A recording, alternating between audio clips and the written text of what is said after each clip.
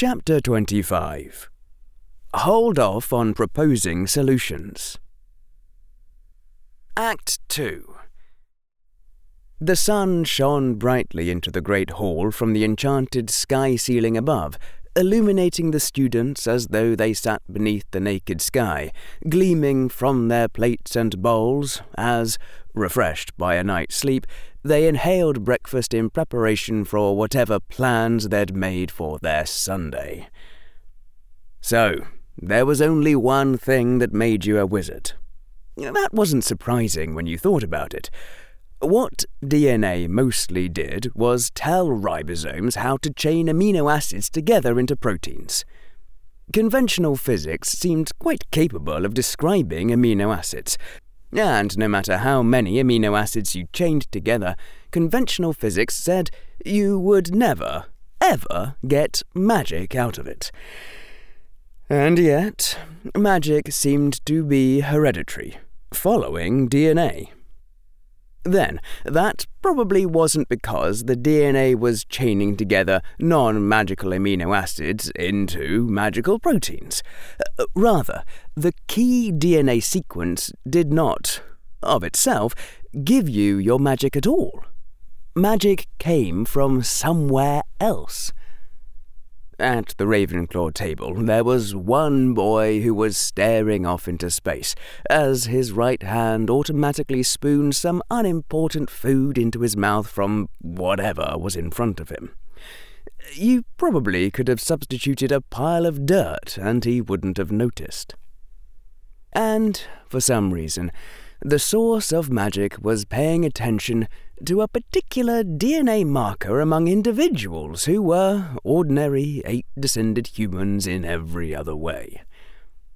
Actually, there were quite a lot of boys and girls staring off into space. It was the Ravenclaw table, after all. There were other lines of logic leading to the same conclusion.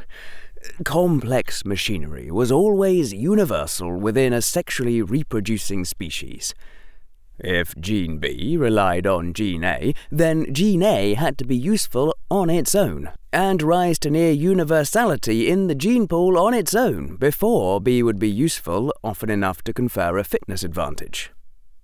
Then, once B was universal, you would get a variant A star that relied on B, and then C that relied on A star, and B, then B star that relied on C, until the whole machine would fall apart if you removed a single piece.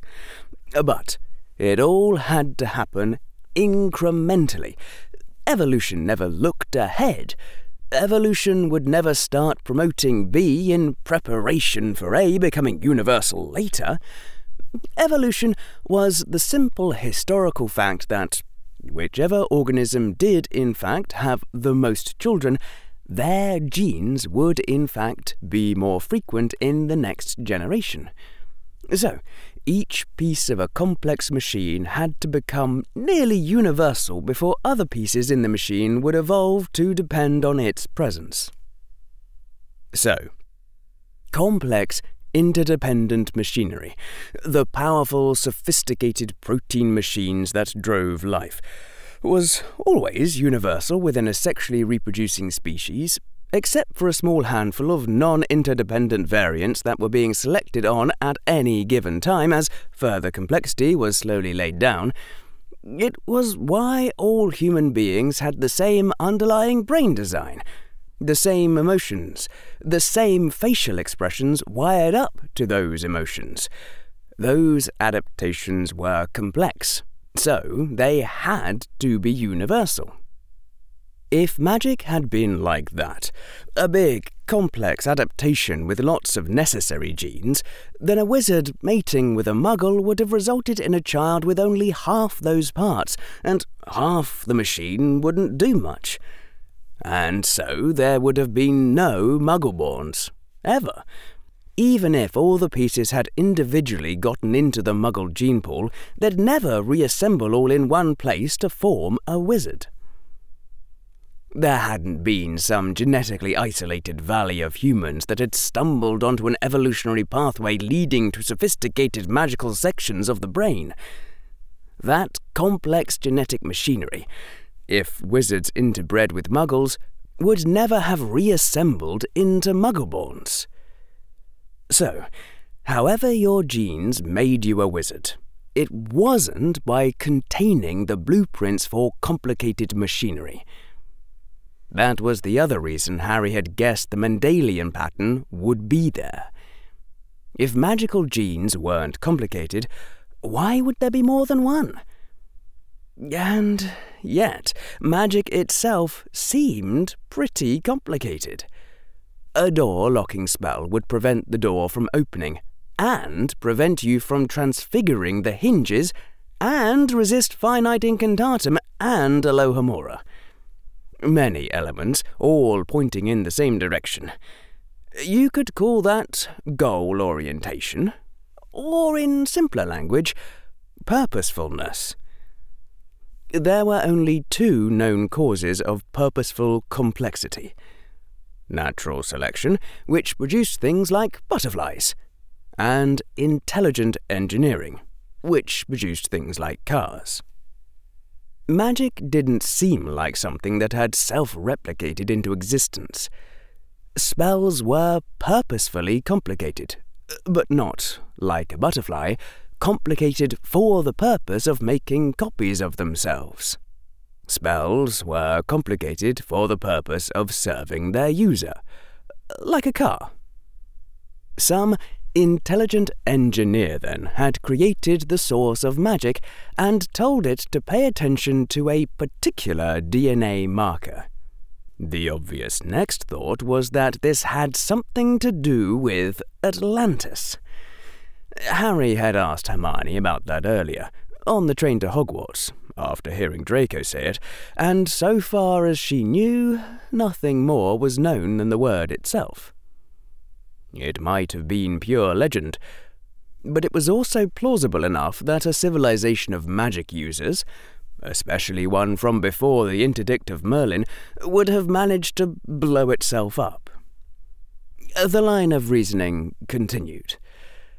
Atlantis had been an isolated civilization that had somehow brought into being the source of magic, and told it to serve only people with the Atlantean genetic marker, the blood of Atlantis.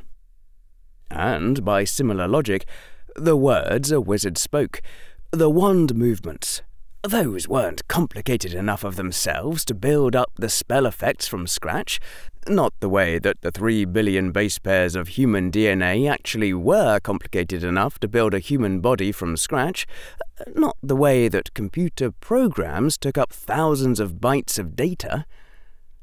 So, the words and wand movements were just triggers, levers pulled on some hidden and more complex machine. Buttons, not blueprints.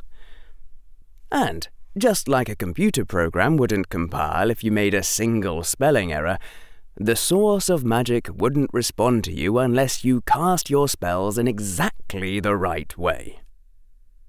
The chain of logic was inexorable, and it led, inevitably, toward a single, final conclusion. The ancient forebears of the wizards, thousands of years earlier, had told the source of magic to only levitate things if you said Wingardium Leviosa. Harry slumped over the breakfast table, resting his forehead wearily on his right hand. There was a story from the dawn days of artificial intelligence, back when they were just starting out and no one had yet realized the problem would be difficult, about a professor who had delegated one of his grad students to solve the problem of computer vision.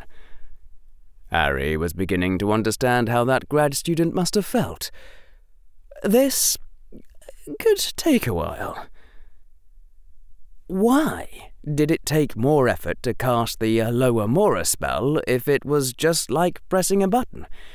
Who'd been silly enough to build in a spell for Avada Kedavra that could only be cast using hatred?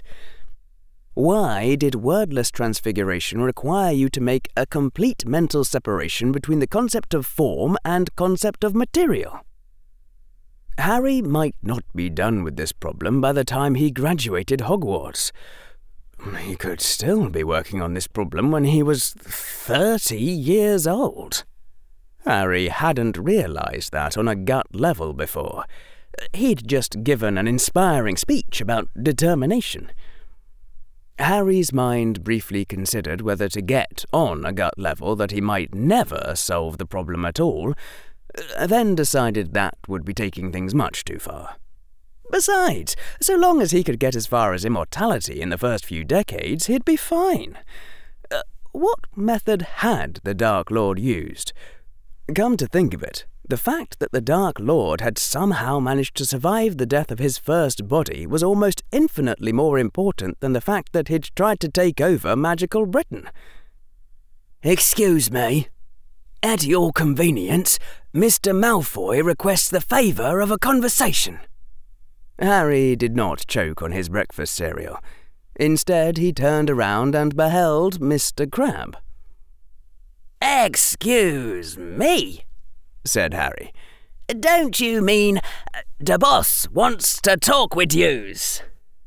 Mr. Crabbe didn't look happy. "Mr. Malfoy instructed me to speak properly." "I can't hear you," Harry said. "You're not speaking properly." He turned back to his bowl of tiny blue crystal snowflakes and deliberately ate another spoonful. "The boss wants to talk with yous," came a threatening voice from behind him. "You'd better come see him if you know what's good for you." There. Now everything was going according to plan. Act 1.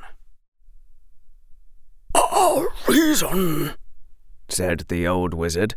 He restrained the fury from his face.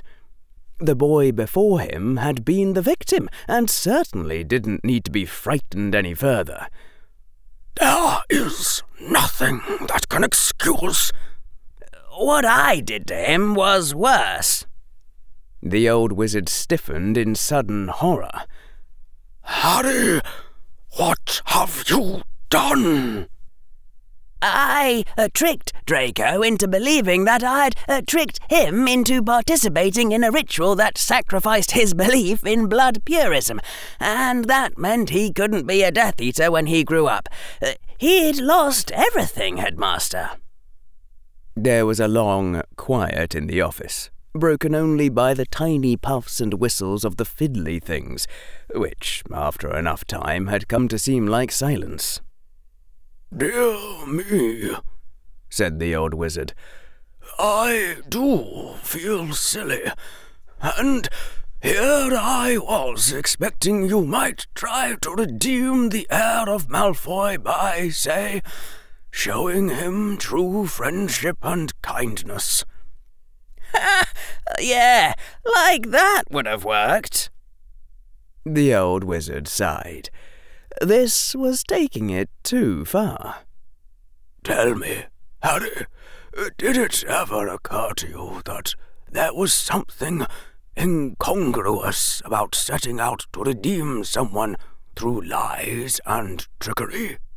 "I did it without telling any direct lies, and since we're talking about Draco Malfoy here, I think the word you're looking for is congruous." The boy looked rather smug. The old wizard shook his head in despair. "And this is the hero. We're all doomed." Act 5. The long, narrow tunnel of rough stone, unlit except by a child's wand, seemed to stretch on for miles. The reason for this was simple. It did stretch on for miles. The time was 3 in the morning, and Fred and George were starting the long way down the secret passage that led from a statue of a one-eyed witch in Hogwarts to the cellar of the Honeyduke's candy shop in Hogsmeade. "How's it going?" said Fred in a low voice. Not that there'd be anyone listening, but there was something odd about talking in a normal voice when you were going through a secret passage. "Still on the fritz," said George. "Both, or intermittent one fixed itself again. Other one same as ever." The map was an extraordinarily powerful artifact, capable of tracking every sentient being on the school grounds in real time by name. Almost certainly it had been created during the original raising of Hogwarts. It was not good that errors were starting to pop up. Chances were that no one except Dumbledore could fix it if it was broken. And the Weasley twins weren't about to turn the map over to Dumbledore. It would have been an unforgivable insult to the Marauders, the four unknowns who'd managed to steal part of the Hogwarts security system, something probably forged by Salazar Slytherin himself, and twist it into a tool for student pranking. Some might have considered it disrespectful. Some might have considered it criminal. The Weasley twins firmly believed that if Godric Gryffindor had been around to see it, he would have approved. The brothers walked on, and on, and on, mostly in silence. The Weasley twins talked to each other when they were thinking through new pranks, or when one of them knew something the other didn't. Otherwise, there wasn't much point. If they already knew the same information, they tended to think the same thoughts and make the same decisions. Back in the old days, whenever magical identical twins were born, it had been the custom to kill one of them after birth. In time, Fred and George clambered out into a dusty cellar, strewn with barrels and racks of strange ingredients. Fred and George waited. It wouldn't have been polite to do anything else. Before too long, a thin old man in black pyjamas clambered down the steps that led into the cellar, yawning. "Hello, boys," said Ambrosius Flume. "I wasn't expecting you tonight. Out of stock already." Fred and George decided that Fred would speak. "Not exactly, Mr. Flume," said Fred. "We were hoping you could help us with something considerably more, interesting." "Now, boys," said Flume, sounding severe, "I hope you didn't wake me up just so I could tell you again that I'm not selling you any merchandise that could get you into real trouble. Not until you're 16, anyways." George drew forth an item from his robes and wordlessly passed it to Flume. "Have you seen this?" said Fred. Flume looked at yesterday's edition of the Daily Prophet and nodded, scowling. The headline on the paper read, "The Next Dark Lord," and showed a young boy which some student's camera had managed to catch in an uncharacteristically cold and grim expression. "I can't believe that Malfoy," Flume snapped, "going after the boy when he's only 11. The man ought to be ground up and used to make chocolates." Fred and George blinked in unison. Malfoy was behind Rita Skeeter? Harry Potter hadn't warned them about that, which surely meant that Harry didn't know. He never would have brought them in if he did. Fred and George exchanged glances. Well, Harry didn't need to know until after the job was done. "Mr. Flume," Fred said quietly, "the boy who lived needs your help." Flume looked at them both. Then he let out his breath with a sigh. "All right," said Flume. "What do you want?" Act 6. When Rita Skeeter was intent on a tasty prey, She didn't tend to notice the scurrying ants who constituted the rest of the universe, which was how she almost bumped into the balding young man who stepped into her pathway. "Miss Skeeter," said the man, sounding rather severe and cold for someone whose face looked that young. "Fancy running into you here." "Out of my way, Buster!" snapped Rita and tried to step around him.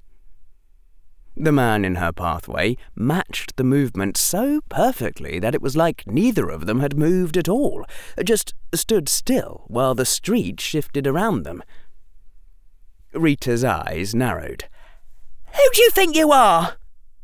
"How very foolish," the man said dryly. "It would have been wise to memorize the face of the disguised Death Eater training Harry Potter to be the next Dark Lord. After all," a thin smile, "that certainly sounds like someone you wouldn't want to run into on the street, especially after doing a hatchet job on him in the newspaper." Rita took a moment to place the reference. This was Quirinus Quirrell? He looked too young and too old at the same time. His face, if it relaxed from its severe and condescending pose, would belong to someone in his late 30s. And his hair was already falling out. Couldn't he afford a healer? No, that wasn't important. She had a time and a place and a beetle to be. She'd just received an anonymous tip about Madame Bones making time with one of her younger assistants. That would be worth quite a bonus if she could manage to verify it. Bones was high on the hit list. The tipster had said that Bones and her young assistant were due to eat lunch in a special room at Mary's place.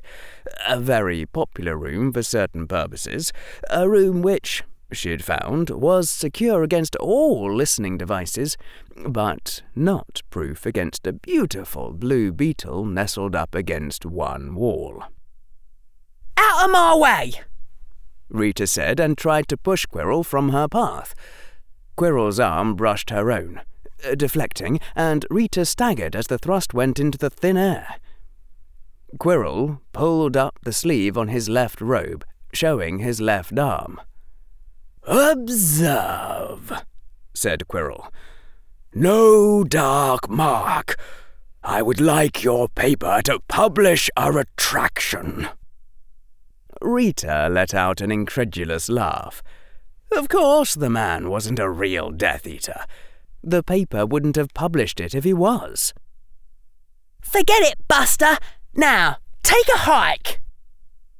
Quirrell stared at her for a moment. Then he smiled. "Miss Skeeter," said Quirrell, "I had hoped to find some lever that would prove persuasive. Yet I find that I cannot deny myself the pleasure of simply crushing you." "It's been tried. Now get out my way, Buster, or I'll fire some auras and have you arrested for obstruction of journalism." Quirrell swept a small bow and then walked past. "Goodbye, Rita Skeeter," said his voice from behind her. As Rita bulled on ahead, she noted in the back of her mind that the man was whistling a tune as he walked away. Like that would scare her. Act 4. "Sorry, count me out," said Lee Jordan.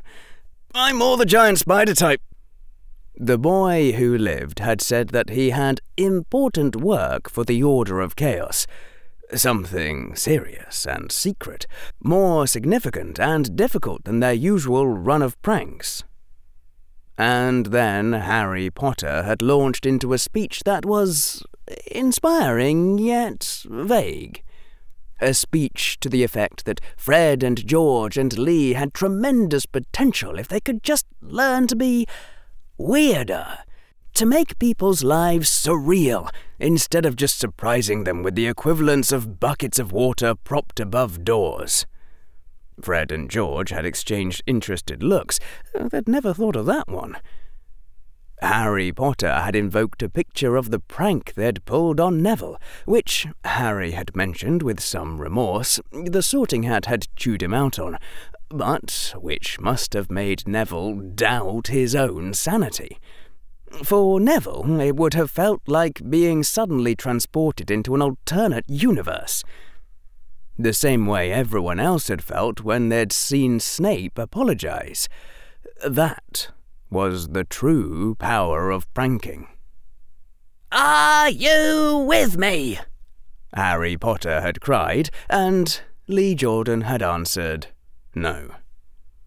"Count us in," said Fred, or possibly George, for there was no doubt that Godric Gryffindor would have said yes.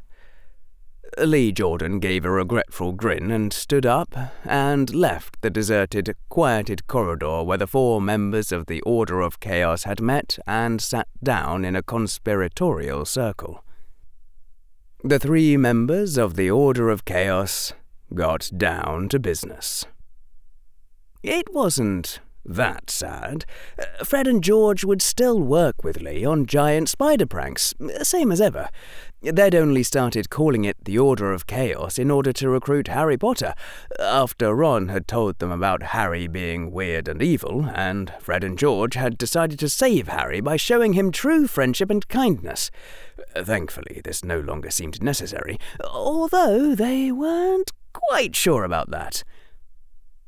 "So," said one of the twins, "what's this about?" "Rita Skeeter," said Harry.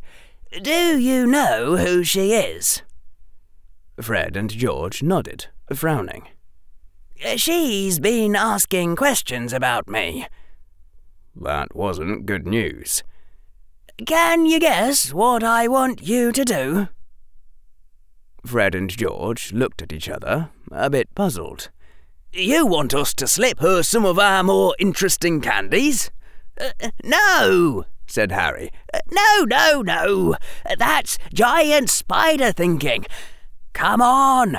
What would you do if you heard that Rita Skeeter was looking for rumours about you? That made it obvious. Grins slowly started on the faces of Fred and George. "Start rumours about ourselves," they replied. Exactly, said Harry, grinning widely. But these can't just be any rumours. I want to teach people never to believe what the newspaper says about Harry Potter, any more than Muggles believe what the newspaper says about Elvis. At first, I just thought about flooding Rita Skeeter with so many rumours that she wouldn't know what to believe. But then she'll just cherry-pick the ones that sound plausible and bad. So, what I want you to do is create a fake story about me and get Rita Skeeter to believe it, somehow. But it has to be something that afterward everyone will know is fake. We want to fool Rita Skeeter and her editors, and afterward have the proof come out that it was false. And of course, given that those are the requirements, the story has to be as ridiculous as it can possibly be, and still get printed. Do you understand what I want you to do? Not exactly, Fred and George said slowly. You want us to invent the story? I want you to do all of it, Harry Potter said. I'm sort of busy right now, plus I want to be able to say truthfully that I had no idea what was coming. Surprise me. For a moment there was a very evil grin on the faces of Fred and George. Then they turned serious. But Harry, we don't really know how to do anything like that. So, figure it out, Harry said. I have confidence in you. Not total confidence, but if you can't do it, tell me that, and I'll try someone else, or do it myself. If you have a really good idea for both the ridiculous story and how to convince Rita Skeeter and her editors to print it, then you can go ahead and do it. But don't go with something mediocre. If you can't come up with something awesome, just say so. Fred and George exchanged worried glances. I can't think of anything, said George. Neither can I, said Fred. Sorry. Harry stared at them. And then Harry began to explain how you went about thinking of things. It had been known to take longer than 2 seconds, said Harry. You never called any question impossible, said Harry, until you had taken an actual clock and thought about it for 5 minutes. By the motion of the minute hand, not 5 minutes metaphorically, 5 minutes by a physical clock. And, furthermore, Harry said, his voice emphatic and his right hand thumping hard on the floor, you did not start out immediately looking for solutions. Harry then launched into an explanation of a test done by someone named Norman Mayer, who was something called an organizational psychologist, and who'd asked 2 different sets of problem-solving groups to tackle a problem. The problem, Harry said, had involved 3 employees doing 3 jobs. The junior employee wanted to just do the easiest job. The senior employee wanted to rotate between jobs to avoid boredom. An efficiency expert had recommended giving the junior person the easiest job and the senior person the hardest job, which would be 20% more productive. One set of problem-solving groups had been given the instructions: do not propose solutions until the problem has been discussed as thoroughly as possible without suggesting any. The other set of problem-solving groups had been given no instructions, and those people had done the natural thing and reacted to the presence of a problem by proposing solutions. And people had gotten attached to those solutions and started fighting about them and arguing about the relative importance of freedom versus efficiency and so on. The first set of problem-solving groups, the ones given instructions to discuss the problem first and then solve it, had been far more likely to hit upon the solution of letting the junior employee keep the easiest job and rotating the other 2 people between the other 2 jobs, for what the expert's data said would be a 19% improvement. Starting out by looking for solutions was taking things entirely out of order, like starting a meal with dessert, only bad. Harry also quoted someone named Robin Dawes as saying that the harder a problem was, the more likely people were to try to solve it immediately. So, Harry was going to leave this problem to Fred and George, and they would discuss all the aspects of it and brainstorm everything they thought might be remotely relevant. And they shouldn't try to come up with an actual solution until they'd finished doing that. Unless, of course, they did happen to randomly think of something awesome, in which case they could write it down for afterward and then go back to thinking. And he didn't want to hear back from them about any so-called failures to think of anything for at least a week. Some people spent decades trying to think of things. Any questions? Said Harry. Fred and George stared at each other. I can't think of any. Neither can I. Harry coughed gently. You didn't ask about your budget. Budget? They thought. I could just tell you the amount, Harry said, but I think this will be more inspiring. Harry's hand dipped into his robe and brought forth... Fred and George almost fell over, even though they were sitting down. Don't spend it for the sake of spending it, Harry said. On the stone floor in front of them gleamed an absolutely ridiculous amount of money. Only spend it if awesomeness requires, and what awesomeness does require, don't hesitate to spend. If there's anything left over, just return it afterward. I trust you. Oh, and you get 10% of what's there, regardless of how much you end up spending. We can't, blurted one of the twins. We don't accept money for that sort of thing. The twins never took money for doing anything illegal.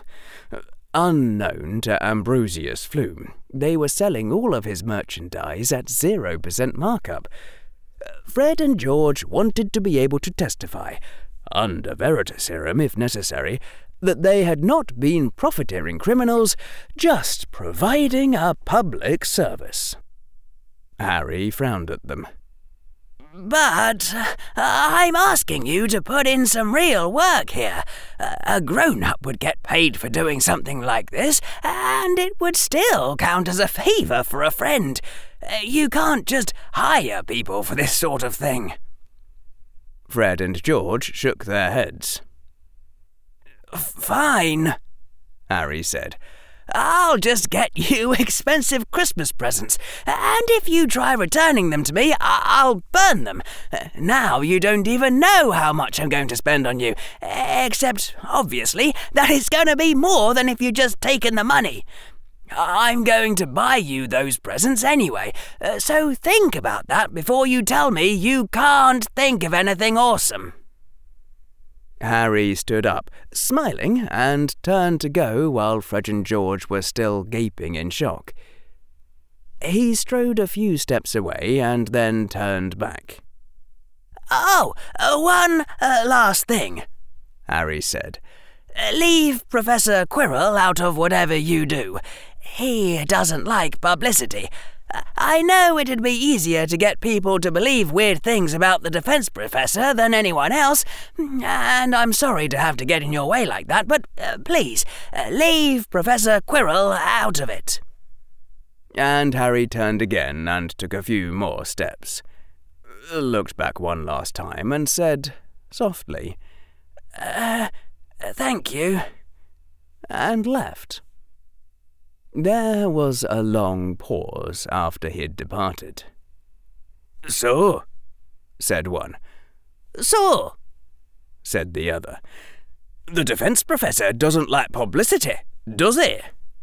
Harry doesn't know us very well, does he? No, he doesn't. But we won't use his money for that. Of course. Of course not. That wouldn't be right. We'll do the defense professor separately.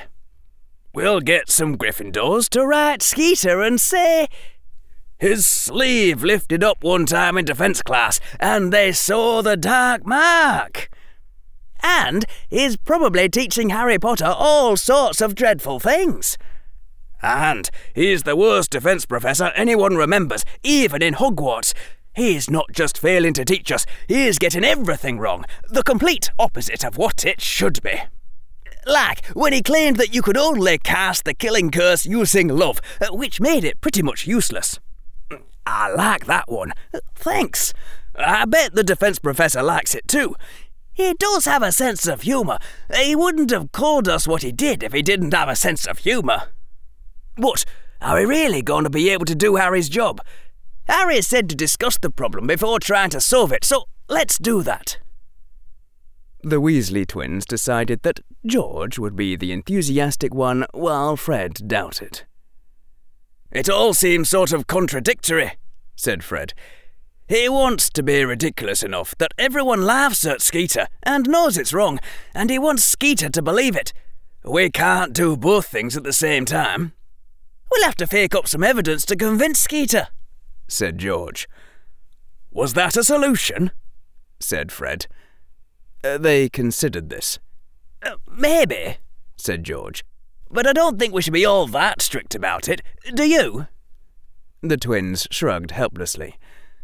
So then, fake evidence has to be good enough to convince Skeeter, said Fred. Can we really do that on our own? We don't have to do it on our own, said George, and pointed to the pile of money. We can hire other people to help us. The twins got a thoughtful look on their face. That could use up Harry's budget pretty fast, said Fred. This is a lot of money for us, but it's not a lot of money for someone like Flume. Maybe people will give discounts if they know it's for Harry, said George. But most importantly of all, whatever we do, it has to be impossible. Fred blinked. What do you mean, impossible? So impossible that we don't get in trouble, because no one believes we could have done it. So impossible that even Harry starts wondering. It has to be surreal. It has to make people doubt their own sanity. It has to be better than Harry. Fred's eyes were wide in astonishment. This happened sometimes between them, but not often. But why? They were pranks. They were all pranks. The pie was a prank. The Remember-All was a prank. Kevin Entwistle's cat was a prank. Snape was a prank. We're the best pranksters in Hogwarts. Are we going to roll over and give up without a fight? He's the boy who lived, said Fred. And we're the Weasley twins. He's challenging us. He said we could do what he does, but I bet he doesn't think we'll ever be as good as him. He's right, said Fred, feeling rather nervous. The Weasley twins did sometimes disagree, even when they had all the same information, but every time they did, it seemed unnatural, like at least one of them must be doing something wrong. This is Harry Potter we're talking about. He can do the impossible. We can't. Yes, we can, said George. And we have to be more impossible than him. But, said Fred, it's what Godric Gryffindor would do, said George. That settled it, and the twins snapped back into whatever it was that was normal for them. All right then. Let's think about it.